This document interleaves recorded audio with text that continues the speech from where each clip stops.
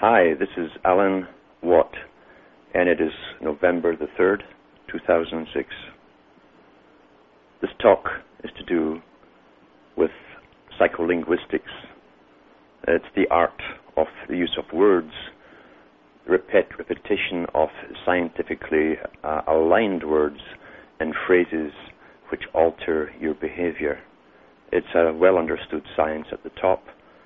It's implemented in all media every day. The public are completely unaware of it, really, but they certainly are downloaded with the ideas that are produced, and they act it out, they bring it out into their behavior, they act it out into reality.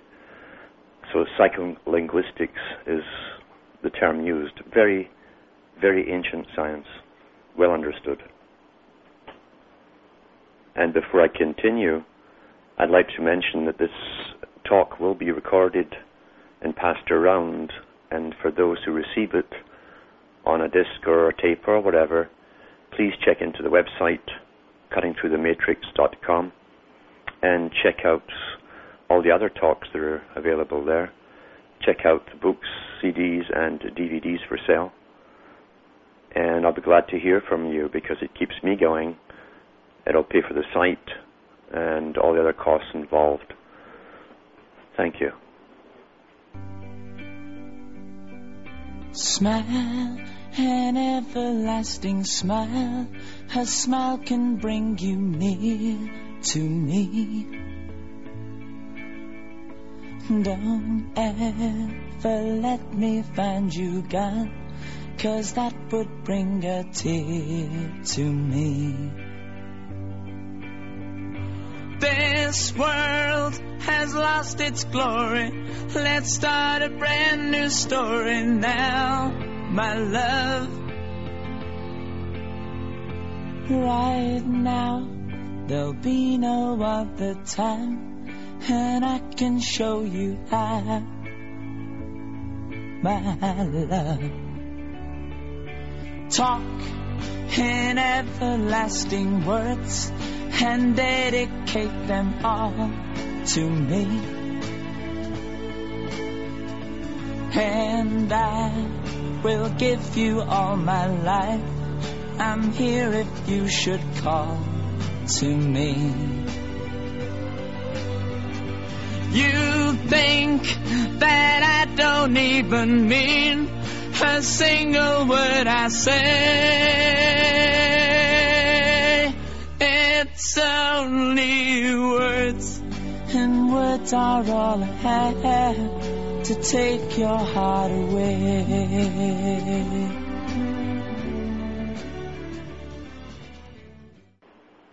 So to continue with psycholinguistics, we find that when the Communist Party arose to power, they had access to much of this information because their job was to act like the two horns of the bull. One side was them, one side was the supposed existing capitalist system, the laissez-faire. In reality, the bankers were the capstone. And their job of the Communist Party was to alter society. It was the fastest method of creating a centralized form of government and law, regulations.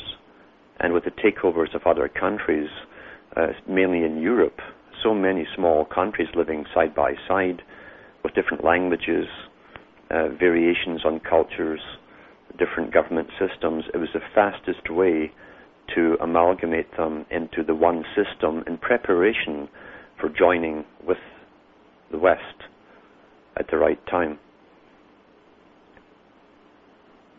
People don't realize that the two pillars, the fire and the water, and that the two opposites are always used to create a third way, as they call it, the third way, the solution, the synthesis of the whole idea. Now, in the beginning was the Word. The Word didn't create anything. The Word esoterically created the big idea. The big idea was the abstract form, unformulated chaos. You see, but wisdom was behind it, so the serpent moved over the waters.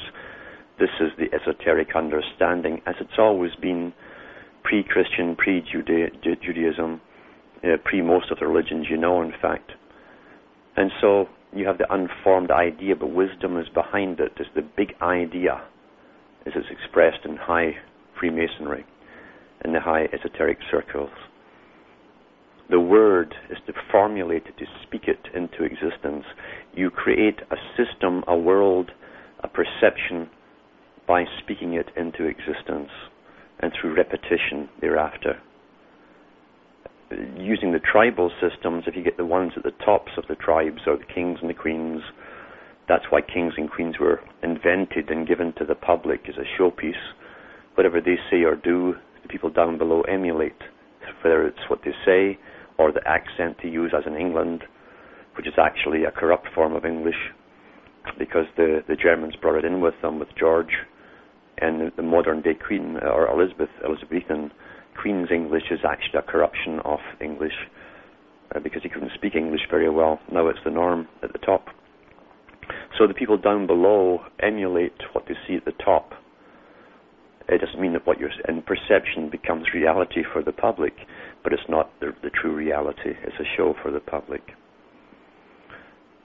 The word is spoken into existence. Now we see the communists, as I say, who wrote more about this technique because they've been heavily trained by the esoteric groups who'd already ruled the world for thousands and thousands of years. And they were taught some of these sciences at the top. And Lenin said, we shall win by slogans, the repetition of slogans. And the idea was to divide and conquer all the existing structures within society, within humanity, divide the generations from each other, divide, not only separate the generations, but actually make each one think and interact only with their own as they grow up and then mature throughout their life. They wouldn't mix with either group below or above. Interesting how detailed it was. And this works to the present day. We don't look towards anyone younger for wisdom. We don't look to anyone older for wisdom. We sort of just float through a particular little avenue we're given, and we're disassociated with everyone else around us. We also find the use of slogans, as I say, don't trust anyone over 30. Then they kept dropping it. And that was first put out by the Communist Party within the United States. It worked very well. We find the same slogans used to silence anyone with who is investigating the system as they see it at the time. And they're either called a Nazi or an anti-Semite or a Zionist. Slogans silence the person who's inquiring, you see. And it can be very innocent, the inquiry itself, but to silence you is to get a response, a guilt response in you, a conditioned, reflexed guilt response, so that you shut down and you don't even question yourself why you're shutting down. These are silencing techniques which were well understood, again, thousands of years ago. If you said anti-priest at one time in the Middle Ages, you may have been burned at the stake. So it doesn't matter what group you've identified with culturally or you've adopted, slogans can be used against you, and your own affiliation with the group you think you put yourself into will help to silence you. It's best to be a loner and to think for yourself. And don't let any name-calling put you off the track that you're on. Even if you find out it's only a false herring, it's a false lead, a red herring, still persist, because you have to go through all of the maze of disinformation front groups to get to the truth in anything. And then you find they're all controlled at the top anyway by the same bunch. It's interesting that so much of the Nazi philosophy, which was taken from social Darwinism and the Superman complex that they came up with, you create this race of supermen through science, and all of the Blavatsky Masonic type symbology adopted by the Nazi group and the Knights Templar affiliations with it, and the Germanic Knights, etc. All of this is held together at the top by the same esoteric group, one at the very top. And a lot of it was taken from Talmud and Kabbalah, the Jewish side of things. So there's your irony, you see, that so much of this esoteric, magical searching, you might say, this destiny thing, came from Kabbalah, and ended up turning against the people who thought they owned it. This is a tremendous part of the science as well, is that you become that which you hate. You become that which you hate. This is a truth that's always been eternal, always will be eternal. It is eternal. You become that which you hate. The parent that you don't identify with, the parent that you can describe so well as to why you hate them, you become. The hate will eat you up, and you'll find yourself responding to others as your mother or your father would in that situation. It's the same thing with those who began to hate the whole German people for World War II. We can see it in places like Israel in the way they look upon the Arabs. And you say, well, what's the difference now? What's the difference in the Nazi philosophy, where one thinks they're superior over the other? So you become that which you hate. And that's why hate, which is encouraged in the system by those at the top, they're very good at getting everyone to hate everyone else, to get the certain whites to hate the blacks, and certain blacks to hate the whites, and Chinese and India and so on, and it goes on and on and on. And through this division and conquering, they can always stir it up when need be, and then come in with their solutions and totalitarian rules, because the law system, which runs everything, must constantly be reinforced, propped up, and given more power in the structural pyramid system.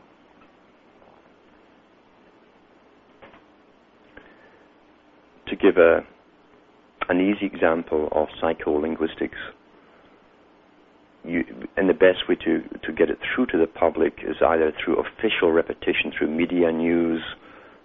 Politicians do it all the time, as they come up with neologisms and repetitive phrases, weapons of mass destruction, and then all the other big guys at the top say the same thing until they speak a non-existence into a reality.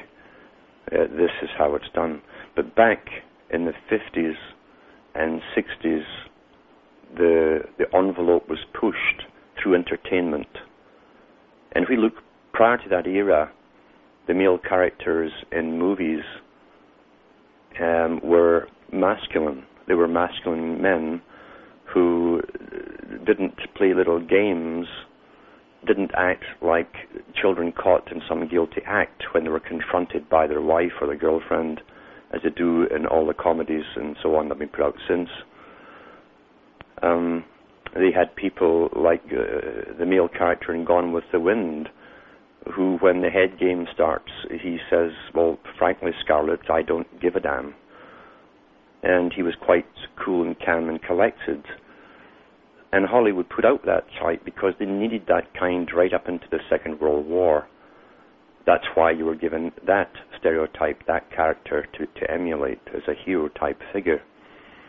The quiet man who was always reserved but made the right decisions and was under control and respected. Then it suddenly changed, you see, after World War II, and stepping up into 50s with the music scene coming on, as they really gave a separate musical sphere for teenagers.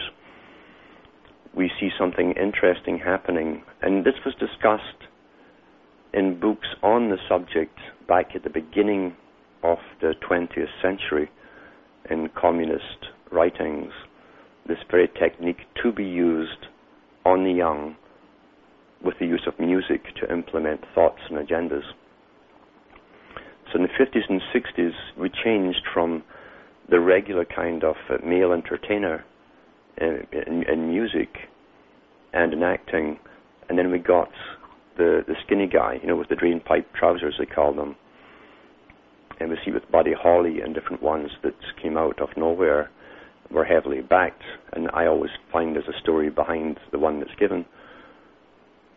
But for this particular period, the object of marrying or mating up to marry was altered carefully, quietly, to redefine the position of the man.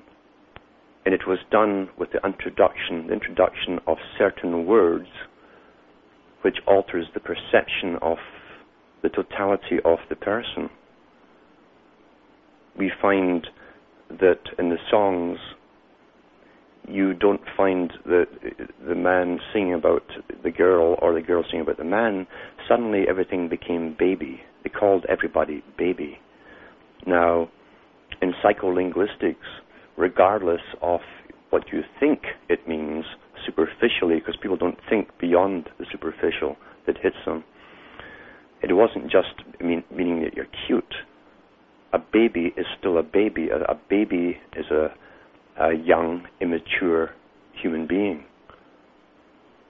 And a baby is a helpless thing. A baby has no maturity and no real decision-making, as we would say, in a social structure. It can't do it. It's too young, too immature. Now think of the words in the upcoming song and analyze it, because if the woman was truly serious, which is not, of course, this is all part of the agenda, if she was truly serious about what she's saying, she's not looking for the mature existing, the quiet, mature, well-informed male. She's looking for a child, in a sense, but not a child just to take care of, as a child that she would end up being married with. Well, how long can you carry on calling the person you're living with and growing with and getting older with a baby, And not just a baby, but a little baby. Psycholinguistics at work. We end up humming the songs, singing the songs, toddlers sing them. It alters perception. It alters the reality. And it becomes the new reality.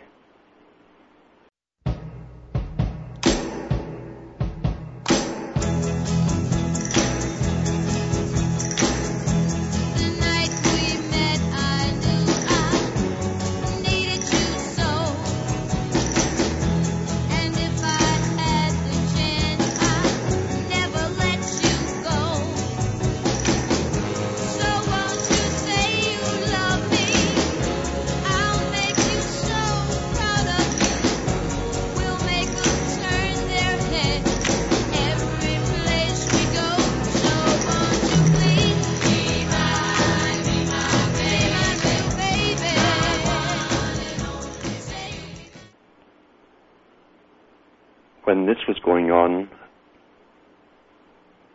dozens and dozens of brand new magazines just appeared on the shelves, heavily backed professional companies behind them.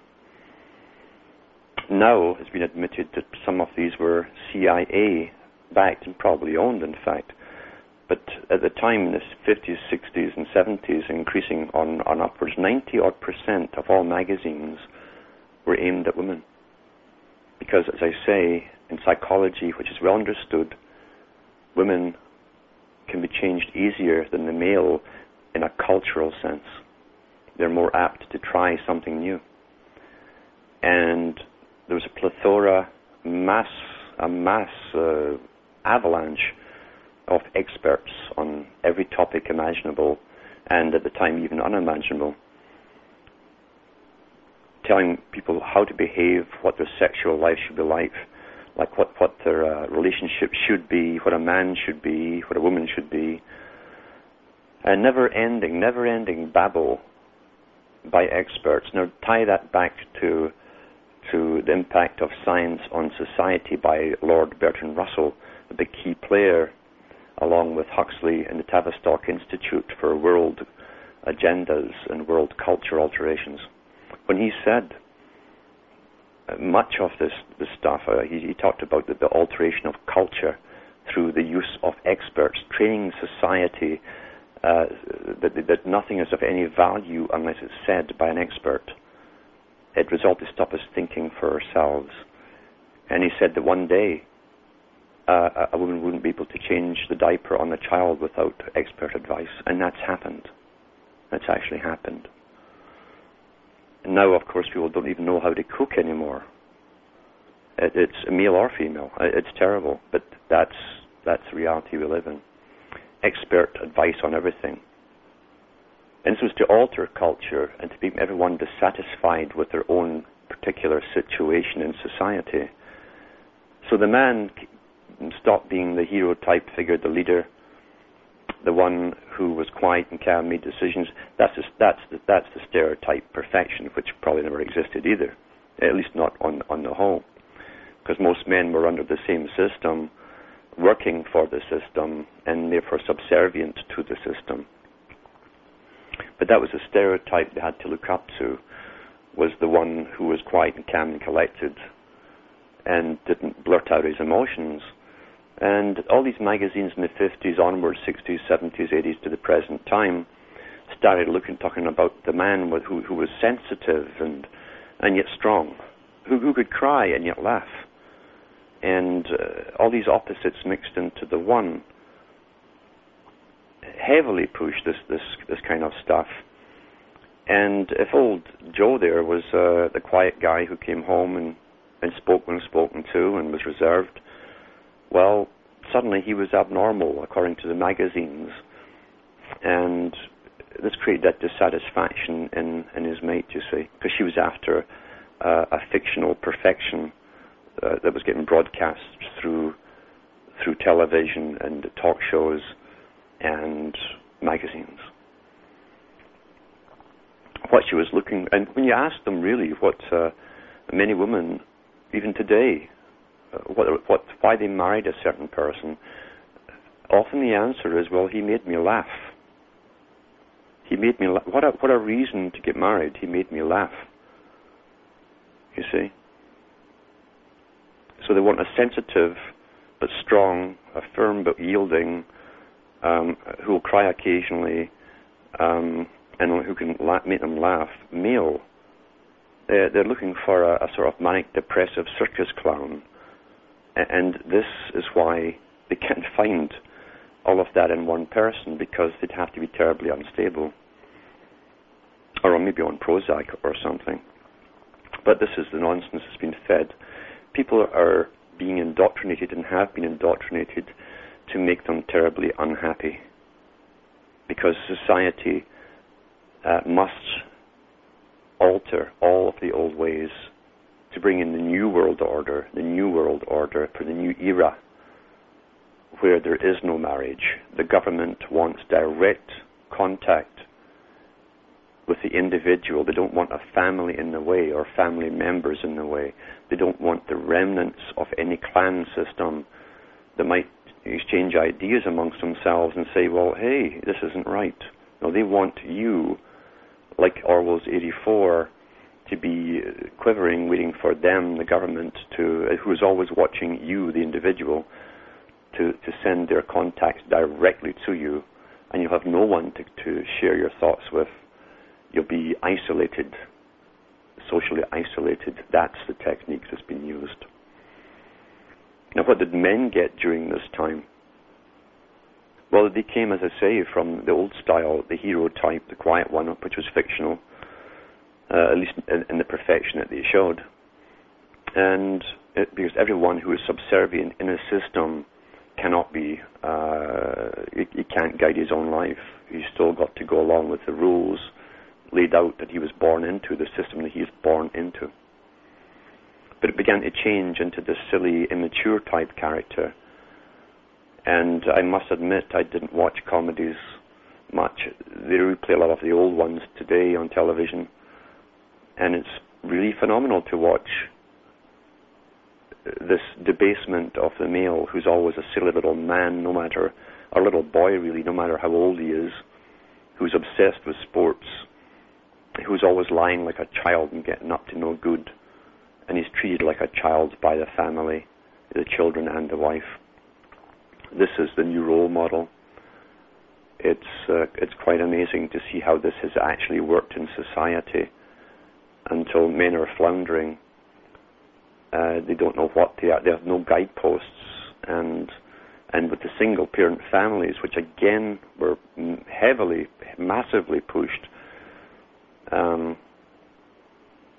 because no one can really be, no person who doesn't understand this can be happy with a partner. The system is geared to make you unhappy with everything. With everything that you buy is not enough. It makes you happy for 5 minutes, then you have to buy something else. If capitalism, as it's pushed, worked, we'd all have all that we needed. The last thing that you bought would have been made you happy forever, but it doesn't. It's a big lie. They sell you mythologies and fantasy. But the partner you're with would also be the one that you would be bonding to. But here you have how many thousands of magazines and talk shows telling you that you can't be happy because this and this and this makes it so. It's a war, an ongoing war, where neither male nor female benefits. It's not meant to benefit the people at the bottom. There's always an ongoing war, like the war room that they have in the Skull and Bones temple. It's actually called the war room, and it isn't just war of the elite families to take over the natural resources of the world. That is one part of it. They've been doing that for centuries. It's also a war, a constant war on the public, man, woman, of all ages, all age groups. It's a constant, ongoing war. And that is why people cannot possibly be content within the structure, bad as it is. They can find no peace within themselves. And as you find no peace within yourselves and your anchors are all broken and you're floundering in the seas, you get tossed all over the place with all the things that are told that they pretend will make you happy. There's nothing on television that is real. Nothing. Look at Dr. Phil, the magician who comes on like a superstar, and everybody howls and screams as he comes on the stage, and he sort of walks in that stiff way of his.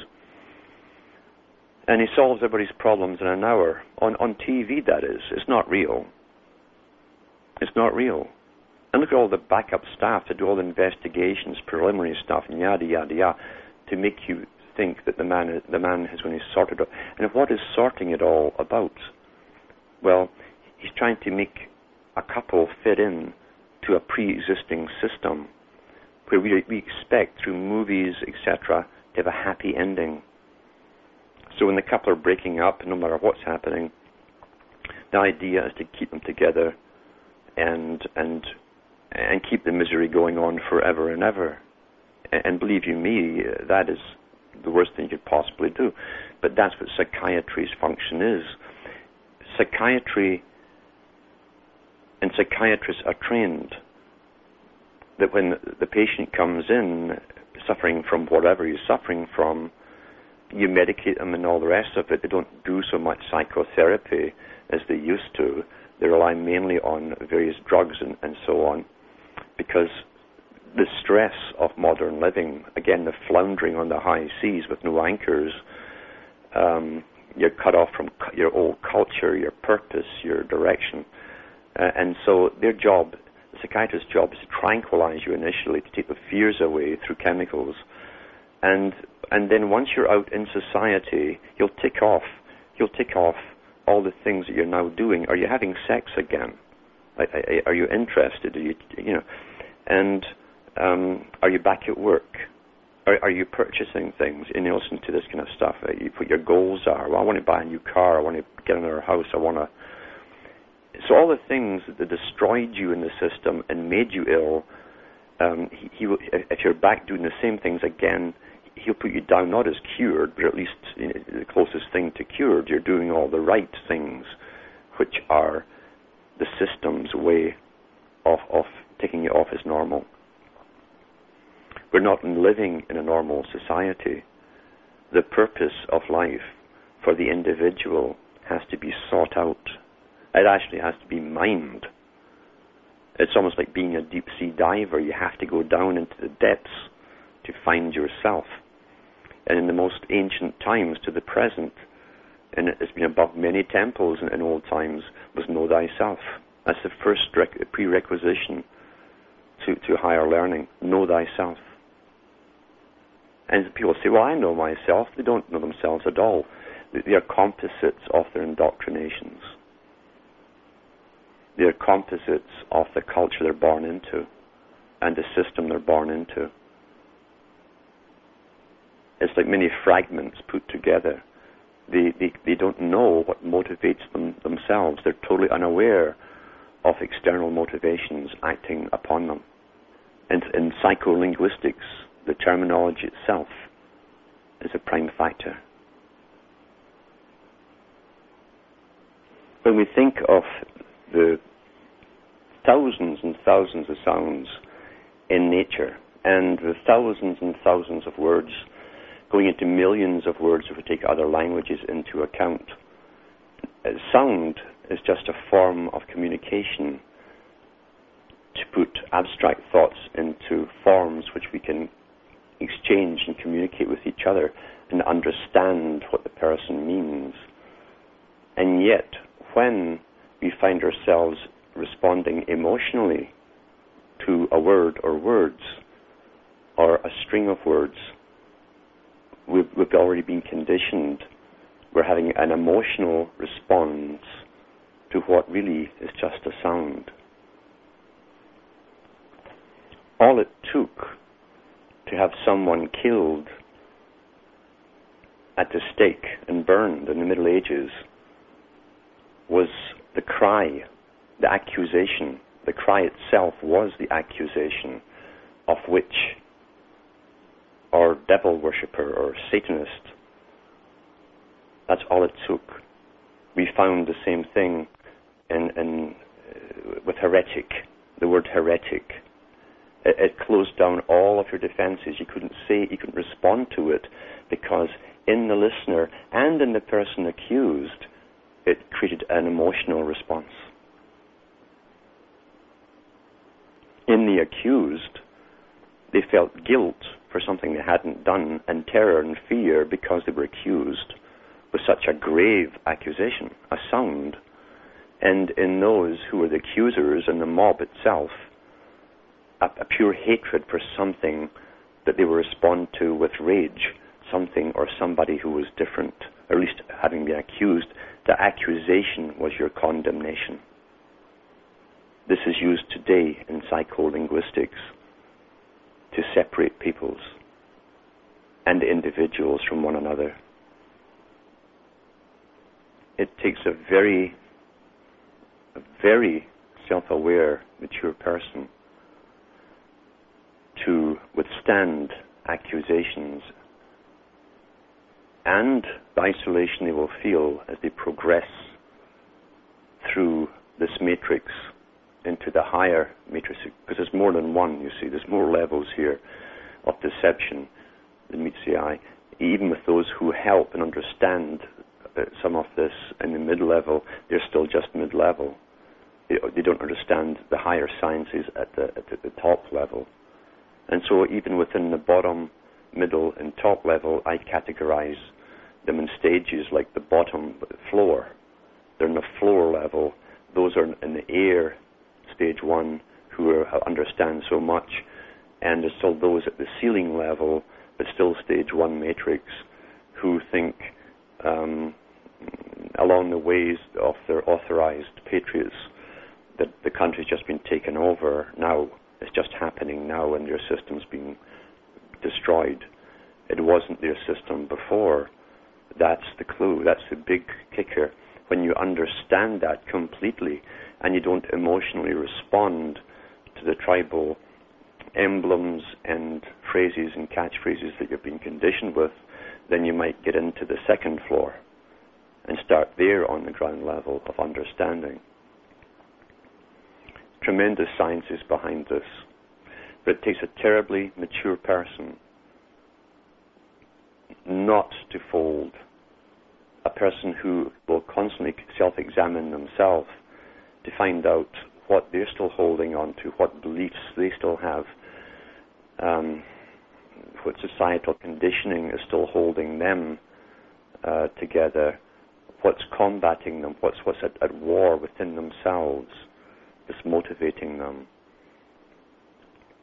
You have to be able to withstand so much to go higher, and very few people decide to make that journey up the mountain.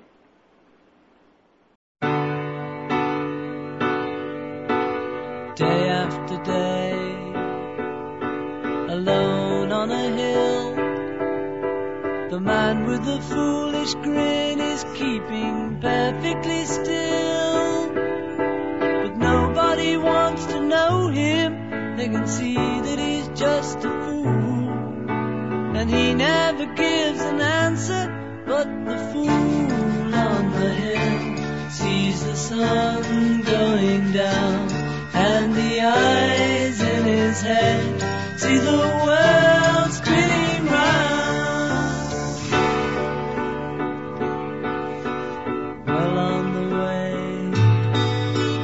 head in a cloud, the man of 1,000 voices talking perfectly loud, but nobody ever hears him or the sound he appears to make. He never seems to notice, but the fool on the hill sees the sun going down, and the eyes in his head see the world spinning round.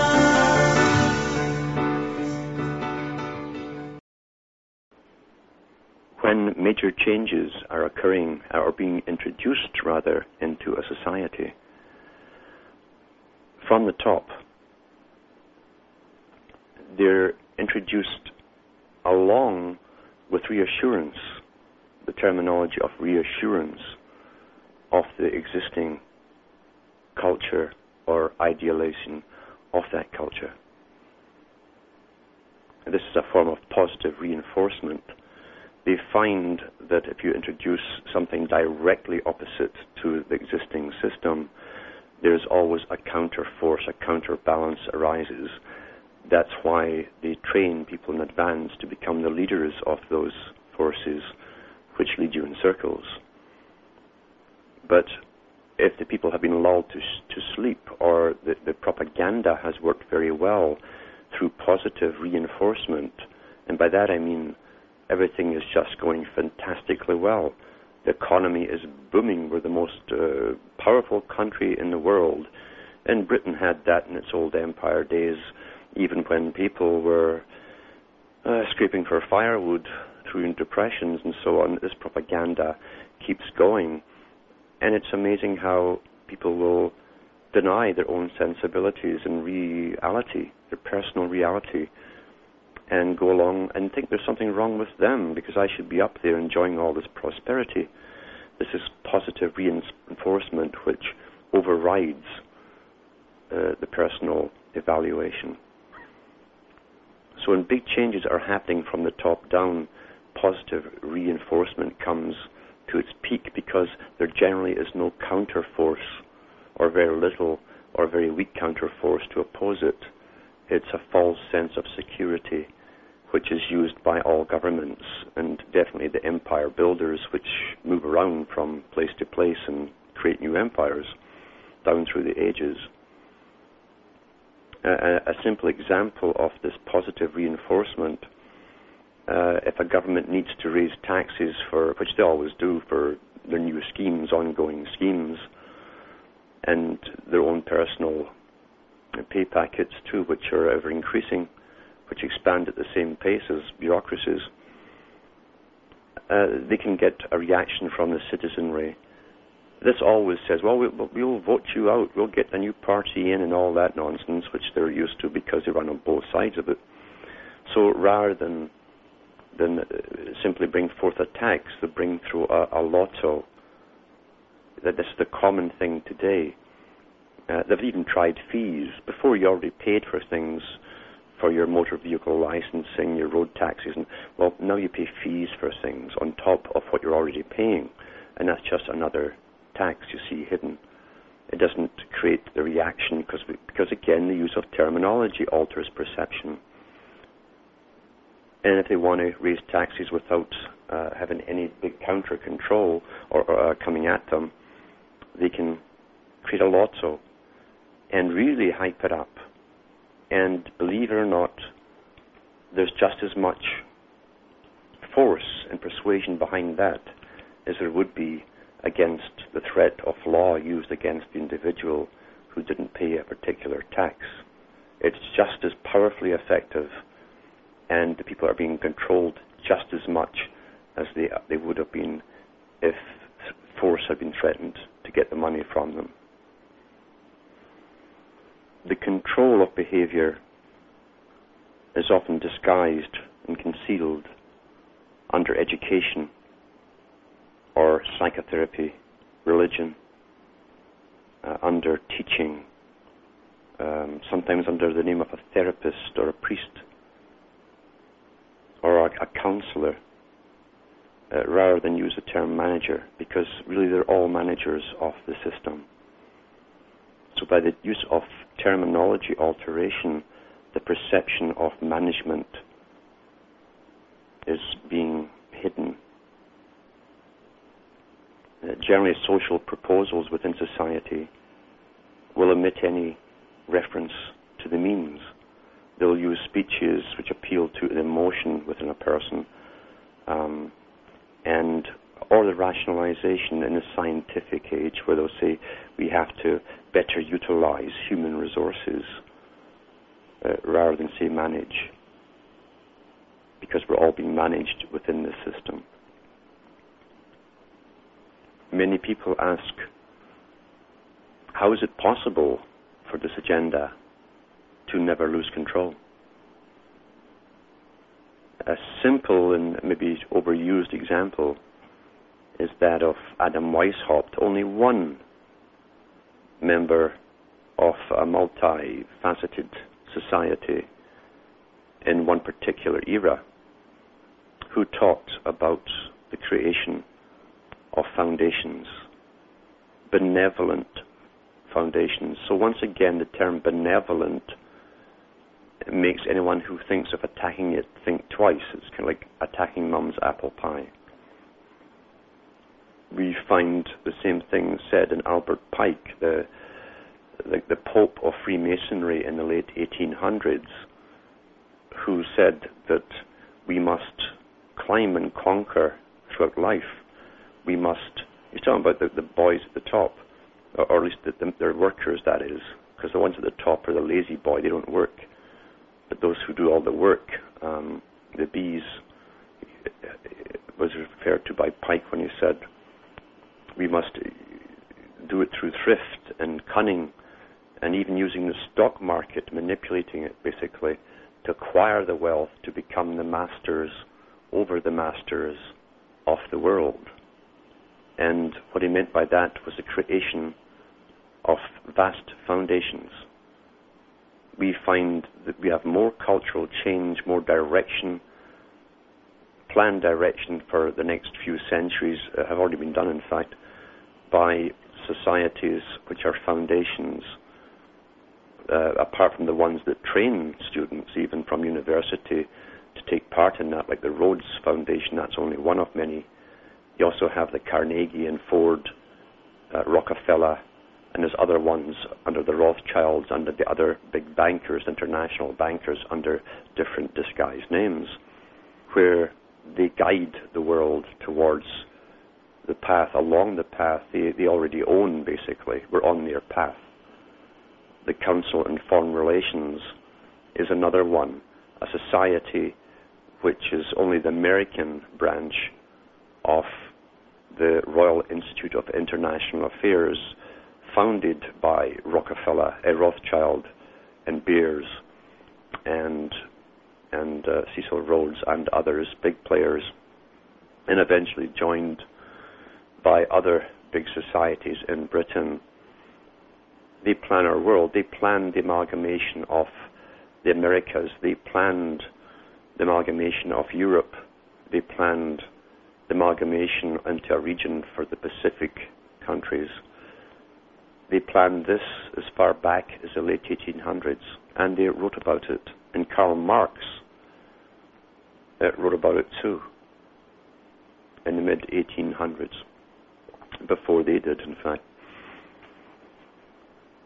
We're living an agenda. We're living an agenda written by very powerful people who belong to secret societies. They've all gone through the degrees of Freemasonry. They've climbed above the degrees that the general public know of, and they've been tested all along the way for their ability to maintain secrets to their grave. I think a tremendously telling statement was given by Toynbee, Arnold Toynbee of Oxford, who, when speaking at, and this is the man who trained Rhodes Scholars for world social changes, directed changes. It is one of his main speeches he gave in one of the Scandinavian countries, I think it was Sweden, in about 1932. He said, "We always deny with our lips that which we do with our hands." And we find that technique is used by them all right up to the present. It's only recently the Council on Foreign Relations committees have come out on mainstream television as a council, an unelected council, by the way. They are not subject to being voted in or out by the public, but they are shaping the public's lives for them, and populations of whole countries are being shaped by them in a pre-arranged agenda. And it's done through mass persuasion on the public. The media is an essential arm of this guidance, this control. It could not be done without it. That's why, with the Council on Foreign Relations, the ones that the public will see, the members that the public see, are generally journalists, high journalists, or newspaper owners, or owners of television stations. The media business, that's their job.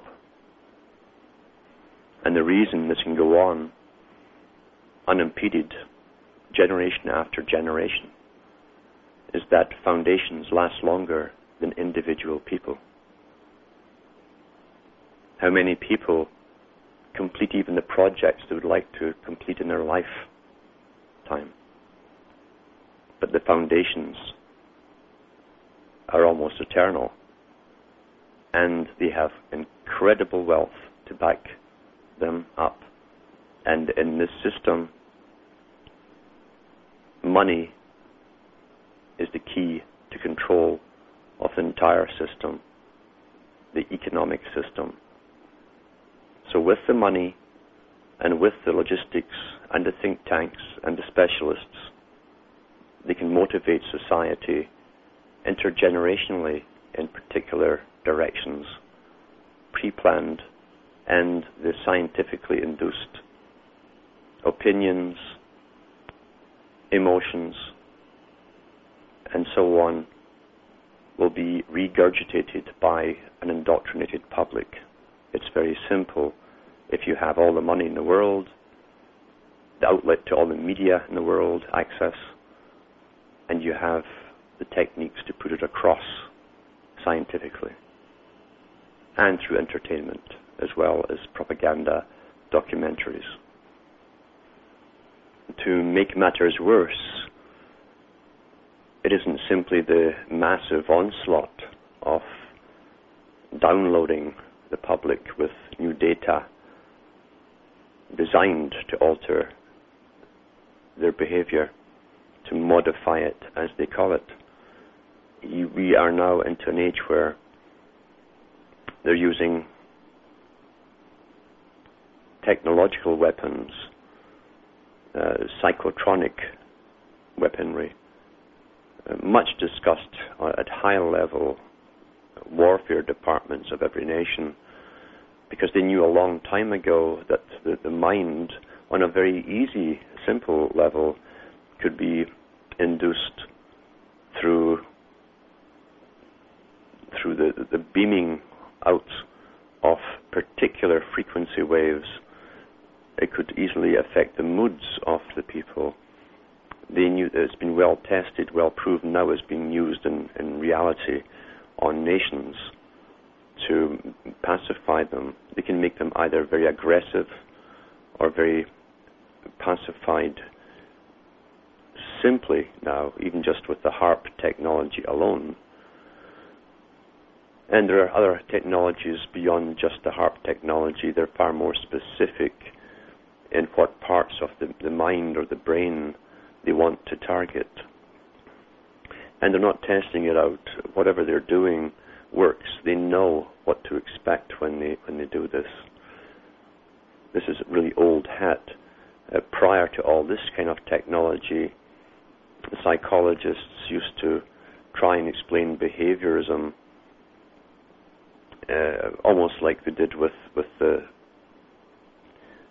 era of mass production in a mechanical way, and now it's gone beyond that into the electronic way.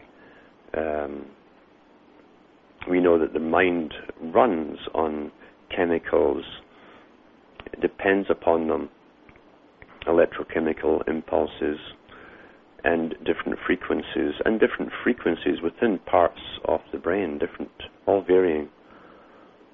They've all been well gone over. Every part of your cerebrum has gone over, well understood, and we can be targeted. Going as far back as Bell, his father, Alexander Graham Bell's father, was working on remote means of inducing words into the human brain through sound vibrations and actually through electronic vibrations, an early form of technotronic manipulation.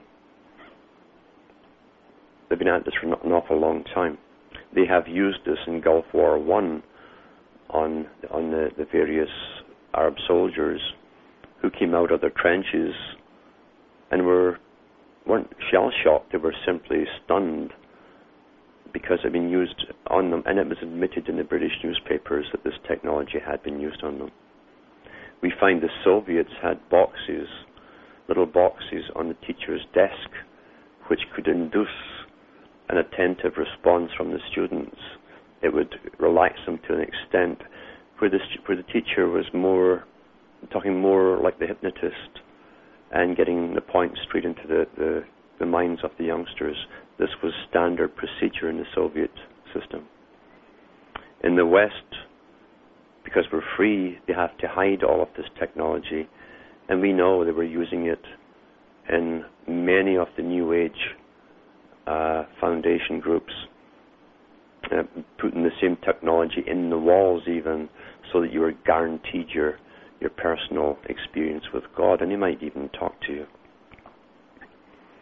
This is the same type of technology shown by Dr. Nick Begich, where he showed on CBC Canada, on the Wendy Mesley show, technology which could induce thoughts or sounds right into the brain itself, bypassing the ears. From the 1950s, technology used by the CIA and is now obsolete.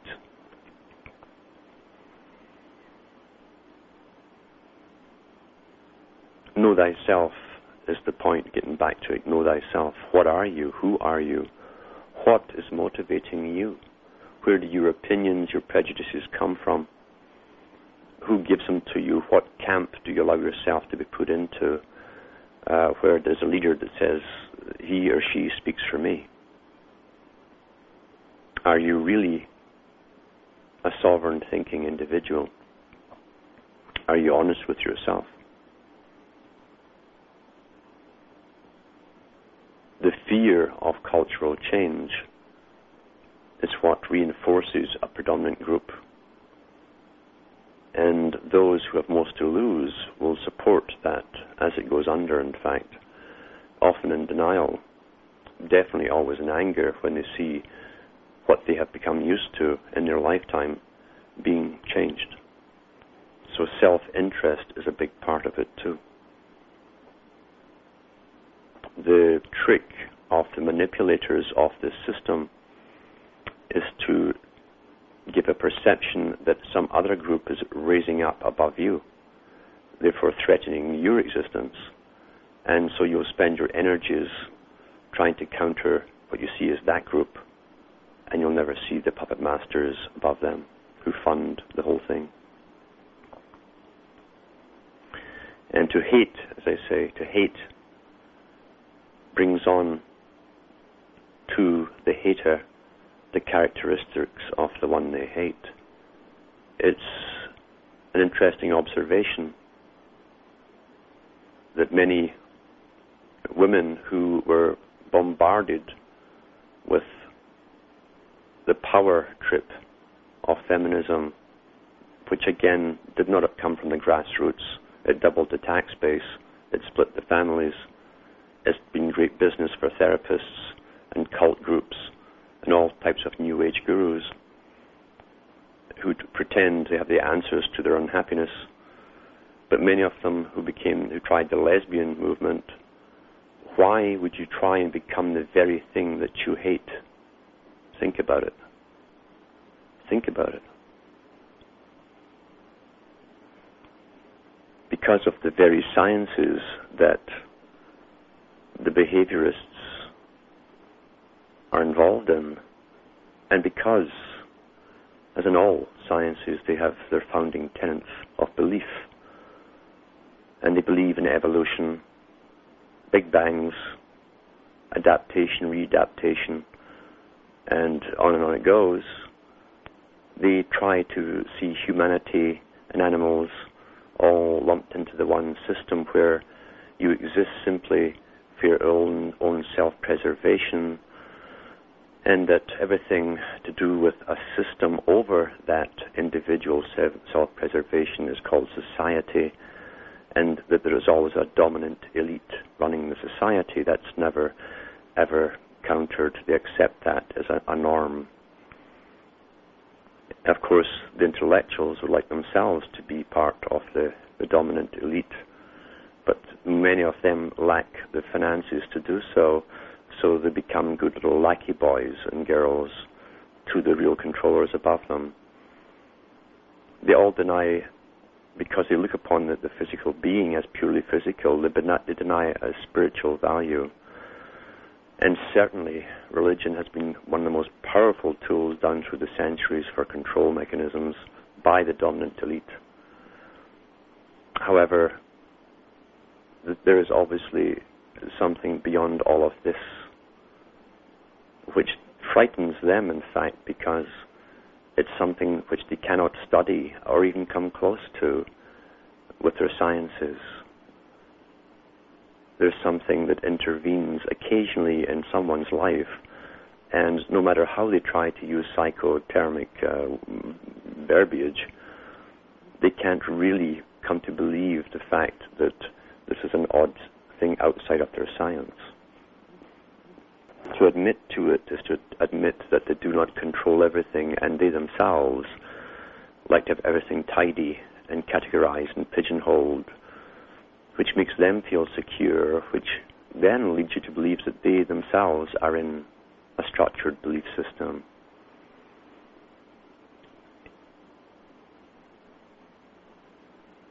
If an individual can break through all of this, that's a miracle in themselves. If they can accept the fact they will be ostracized by those who are still in the old matrix, and if they are strong enough to handle that, then they will actually go higher. Things happen to them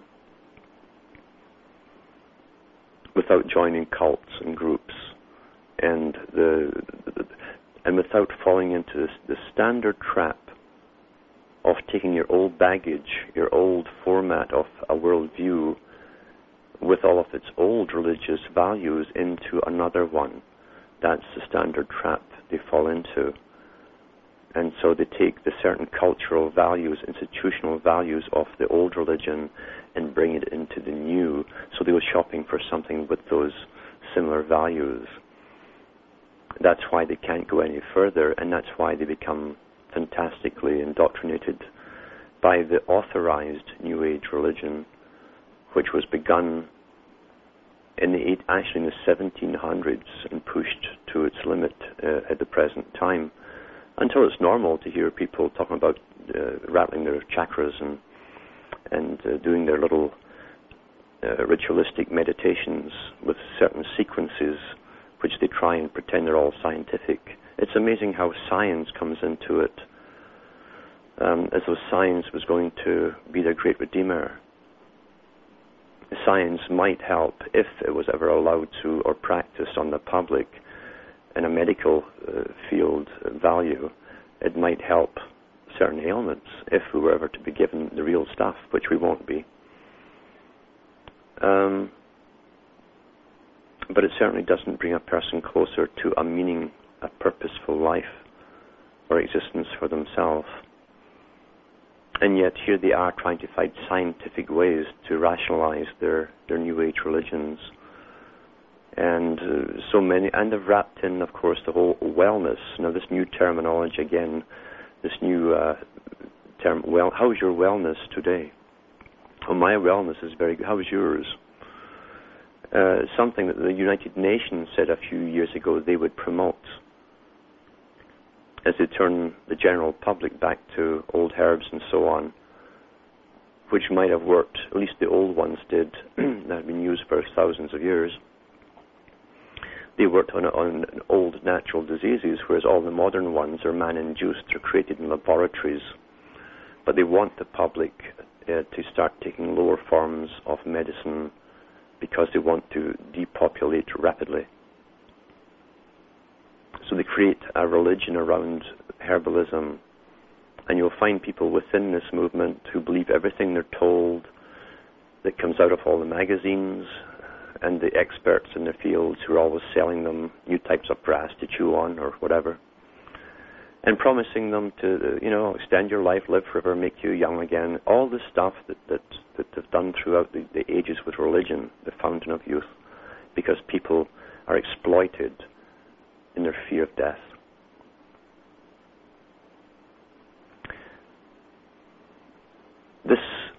These series of talks are not meant to give you gloom and doom, but to see the brightness, you have to go through the darkness. And there's no way of skipping around it. You can't skirt around the edges. There are no edges. It's a solid wall. You got to get through it, and before you start climbing above, and then there is purpose for you. There is meaning in life, and the fears will leave. Don't react to the fearmongers all around you, who are authorized to be there to keep you into a stampede of panic. Accept the fact that we've always been managed. It doesn't mean we'll always be managed, but we've always been managed, and the same managers or their descendants are in control today. Only by coming through the maze of indoctrination and conditioning can an individual break through into self-awareness. Tonight, I leave you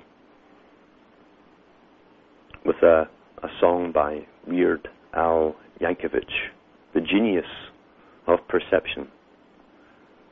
So when you've eaten all your chocolates and you feel bad about doing it, or you're sitting there with all your, like a billboard with your Gucci clothes and your brand name hat and sweater and track pants and all the stuff you're supposed to have as a good corporate-owned citizen.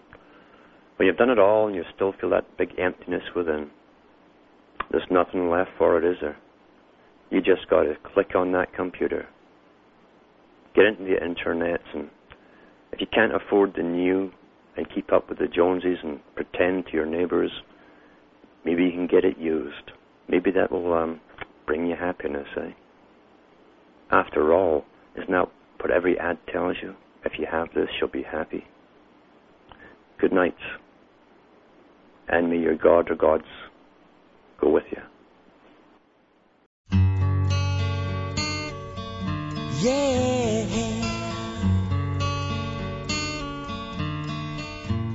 A used pink bathrobe, a rare mint snow globe, a Smurf TV tray I bought on eBay. My house is filled with this crap.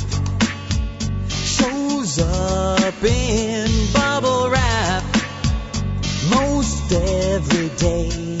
What I bought on eBay. Tell me why I need another pet rock. Tell me why I got that Alpha alarm clock. Tell me why I bid on Shatner's old toupee that had it on eBay. I buy your knick-knack, just check my feedback, A++. They all say they love me on eBay. Gonna buy a slightly damaged golf bag. Gonna buy some Beanie Babies new with tag from some guy I've never met in Norway. Found him on eBay. I am the type who is liable to snipe you with 2 seconds left to go. Whoa, got PayPal or Visa, whatever'll please ya, as long as I've got the dough. I'll buy your tchotchkes, sell me your watch, please. I'll buy